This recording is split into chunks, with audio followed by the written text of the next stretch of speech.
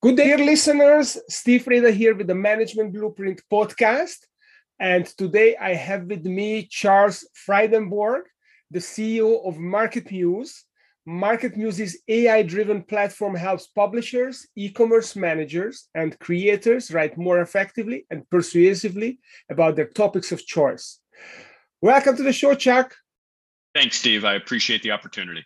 Oh, it's great to have you here. So, Chuck, tell me a little bit about your story. How did you become the CEO of MarketMuse, and what's been your journey to that point in your life? Sure. Thank you for the question. So, I think there's a short-term answer and a longer-term one. The short-term one was that after spending 2 years at MarketMuse, leading the revenue part of the organization, given where we were and the challenges that we faced, the leadership team and the board asked me to move into this role, which was, humbling and very gratifying, as you might imagine, at the same time. When I look back, though, at the longer term path, I think the most important part of that journey, as I look back, is my ability to go through very honest introspection.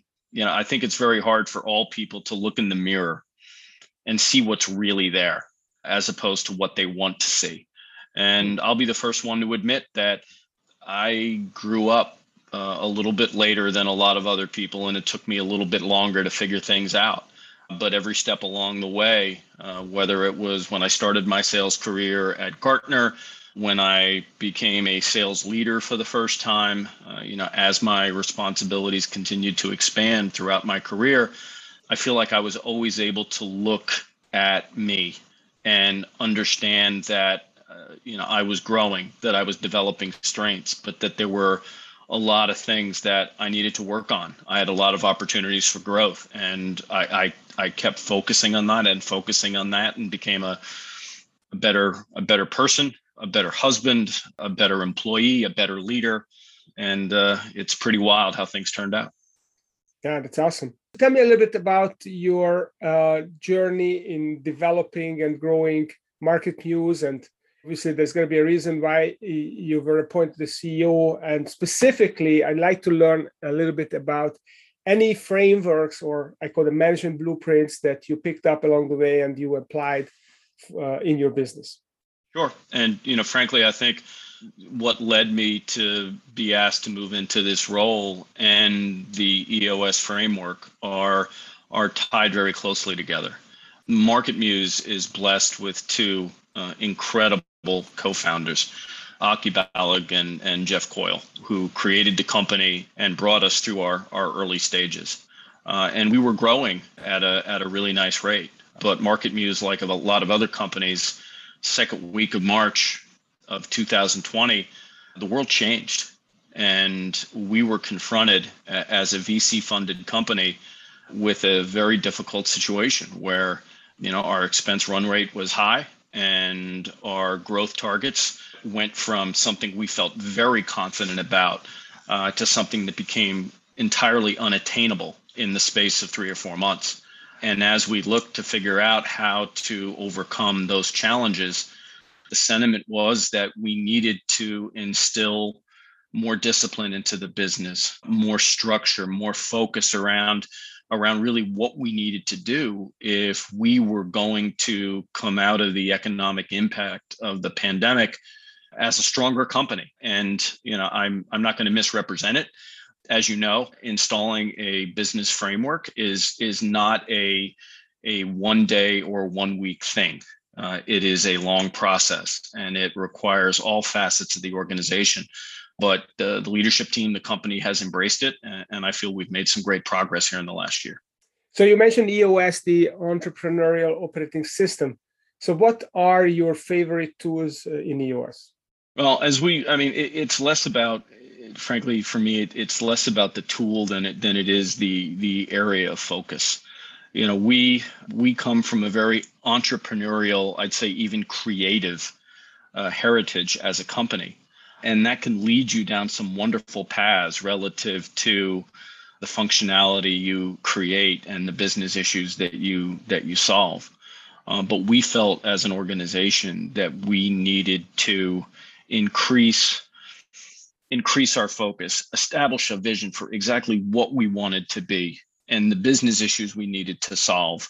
Make sure that we identified the hurdles and obstacles that were in the way, as the EOS framework refers to as rocks, things that would make our goals either attainable or challenging, and make sure that we were not only picking a path that we felt was optimal, but one where we could be successful and we could execute. And again, we've got more work to do, but I feel like we've made a lot of progress here in the past year.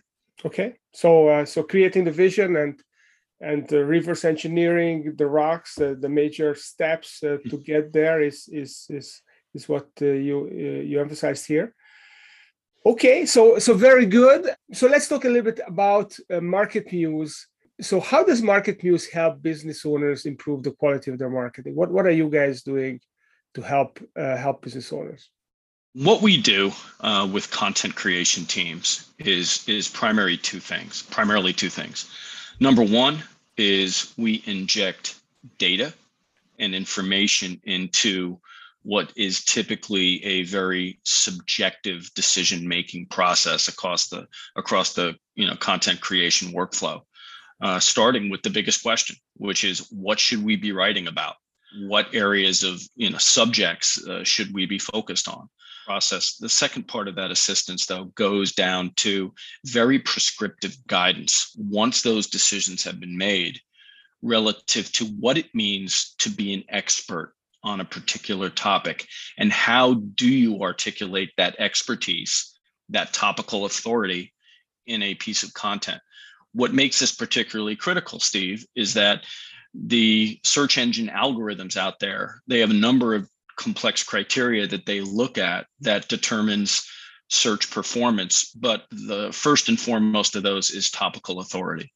How you can, again, demonstrate expertise, topical authority, so that you're not only making your content visible to the target audience through search, but once they engage that piece of content, that it's aligned with their intent, that it answers their questions, that it informs them, that it reflects well on your brand, and that it enables you to optimize your chance to have them take those desired next steps, whether it's a purchasing action or just simply wanting more information. Does that help?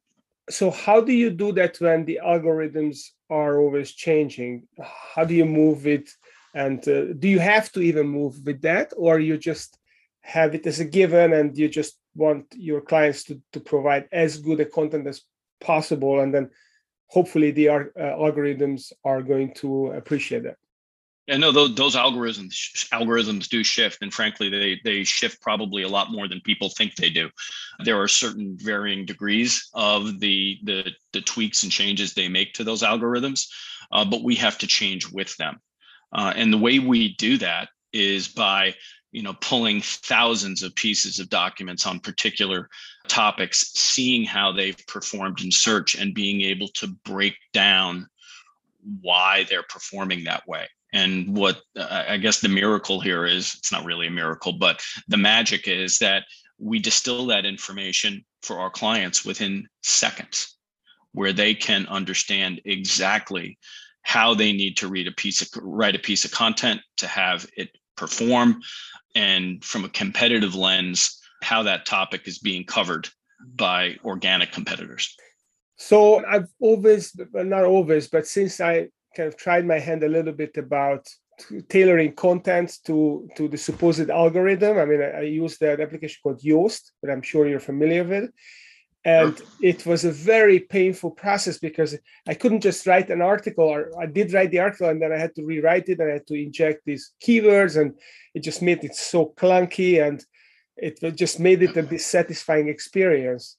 So is there a way to get around this kind of thinking? So the way you distill the information and present it, does it make it easier for the creative process to handle it, or that's just the nature of the beast?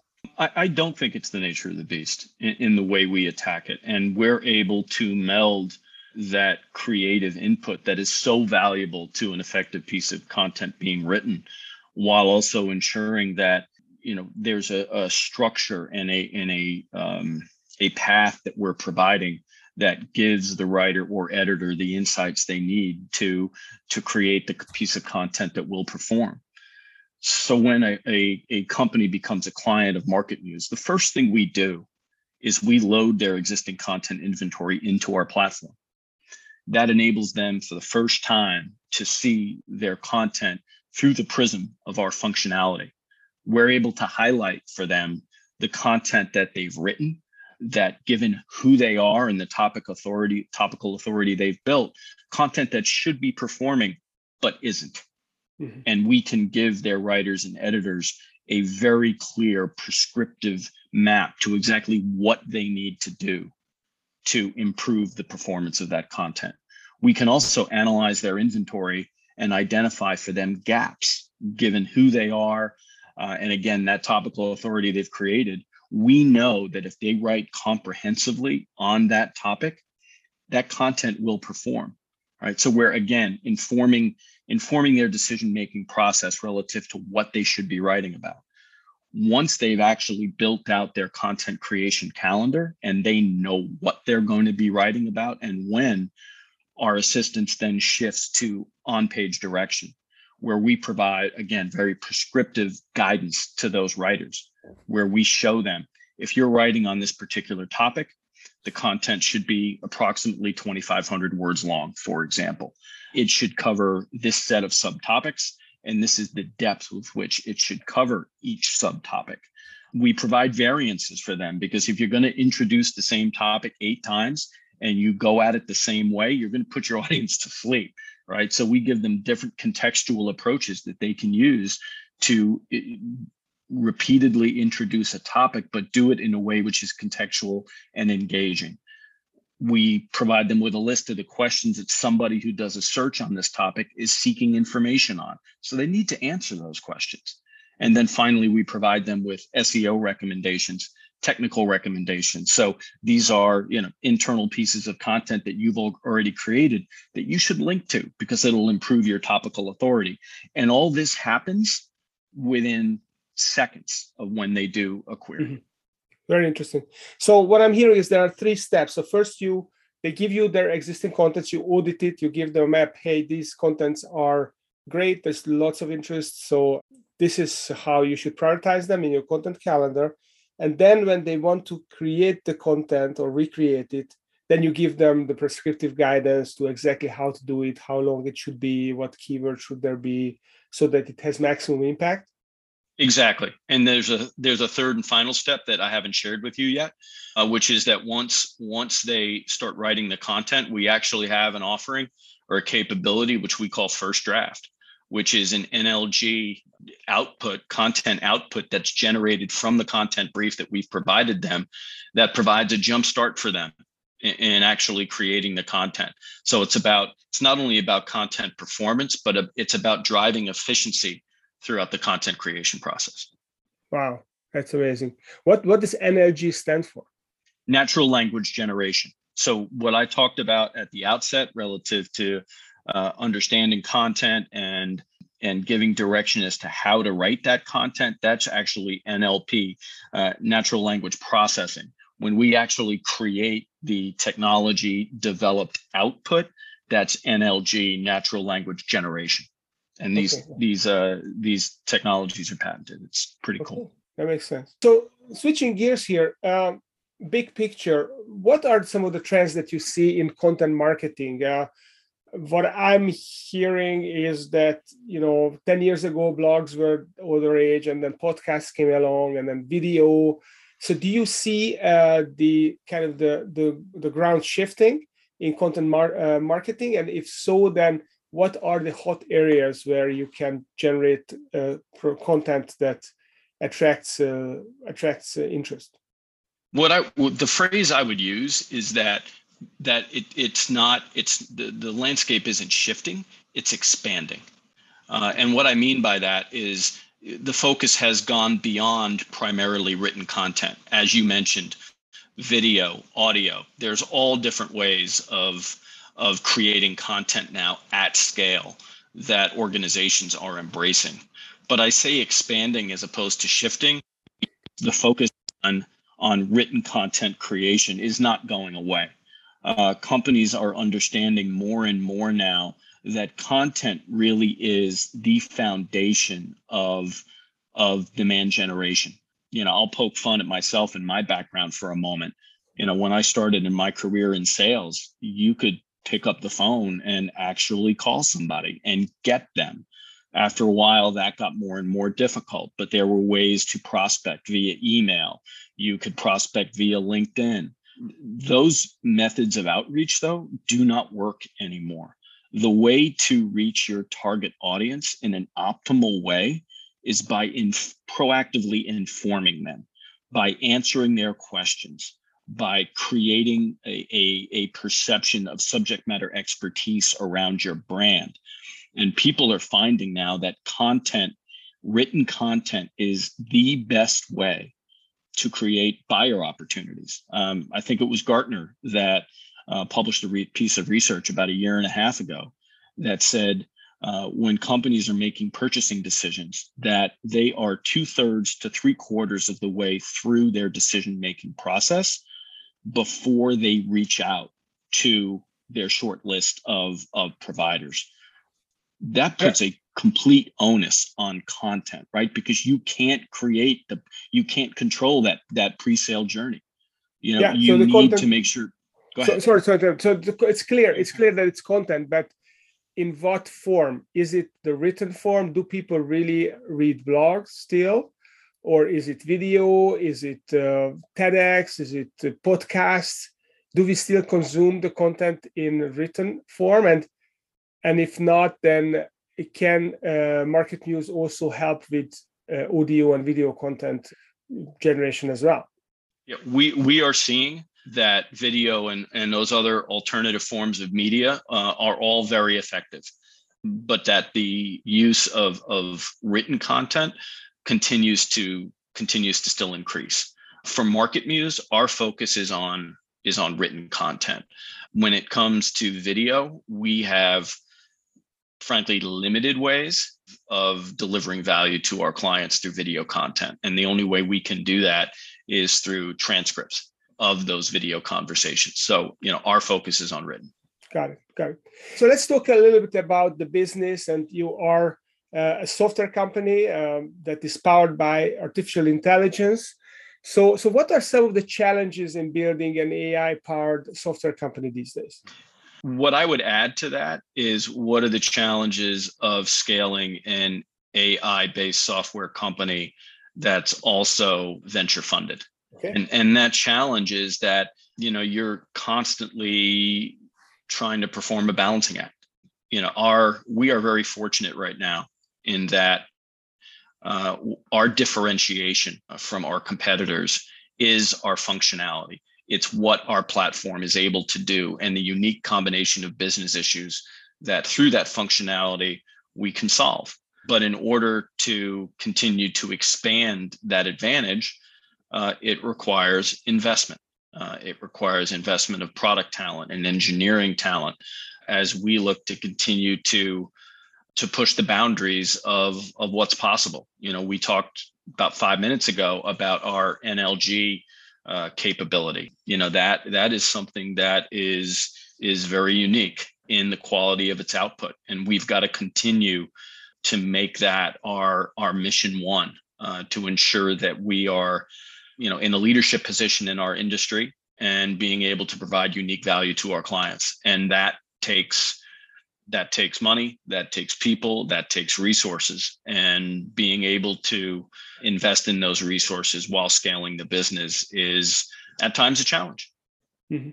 And where do you see the company going? Do you have a big, hairy, audacious goal? Like US calls it the 10-year target, sorry. Do you have a 10-year target or a long-term goal for Market Muse, and what does that look like? Yeah, so I think there's two answers to that. One is financial, but that's the boring part of it, which is that we have a history of growing about 75% year over year each year, and we want to continue to accelerate that. But I don't think that can be the goal, right? And for us, that as you said, that big, hairy, audacious goal for me is that MarketMuse becomes the standard of measuring content quality of topical authority. Wow, I like that. And how do you measure that? What is the measurement of content quality? Is there an index that can express that? Yeah, we actually have a proprietary measurement that we use that we call a content score, which evaluates the score for any content that our clients are trying to create, and also provides a relative comparison, to the top performing pieces of content on that subject. So they can lifetime make improvements to a piece of content based on our suggestions and see immediately how that impacts their content score. And if you would compare MarketMuse with Yoast, it's probably apples and oranges, but Yoast is kind of a simple software that you can use to improve your SEO. How would you compare it? What would be a good analogy to compare these two? Well, to be transparent, I think the apples and orange, statement that you made is close. It's actually more complementary than that. They're a partner of ours, so we look at what they do relative to the scale that they've driven. Frankly, it's an aspiration for us.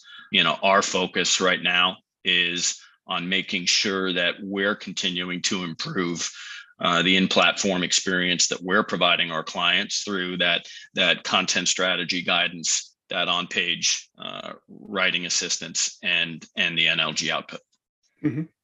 So if you wanted to kind of summarize or synthesize the strategy of MarketMuse into a single phrase, such as Southwest Airlines, it's wheels up, reducing the turnaround time so that planes are used more efficiently, more effectively, or for IKEA, flat packs, as long as you can, package this furniture small, put it in the boot of the car, then that's going to make money for us. Or Starbucks, the third place between the home and the office. How would you synthesize your strategy into a single phrase? I hope I don't get my marketing team mad at me here. Off the top of my head, I'd say be an expert. What we help our clients do is understand what it means to be an expert on the topic they are writing about. And if they can execute on that aspiration, on that goal, their content will be visible to their target audience through search. And when that audience looks at that content, it will engage them and it will drive to the desired outcome. So yeah, be an expert. So it's the message to the users of MarketMuse that you have to be an expert and express that, or you actually help them to present themselves as an expert? They're able to present themselves to be an expert. Okay, I love that. So if the listeners would like to learn more about MarketMuse and your product and your solutions and yourself specifically, where can they learn more and connect with you? All right. So first, for the company, our website, super straightforward, marketmuse.com. We just actually relaunched that website about 3 months ago now. We're super proud of it. We think it really answers all the questions a client would have, when they go up there. So please feel free to check that out. For me personally, please feel free to reach out to me. Would welcome the opportunity to talk to anybody in the audience.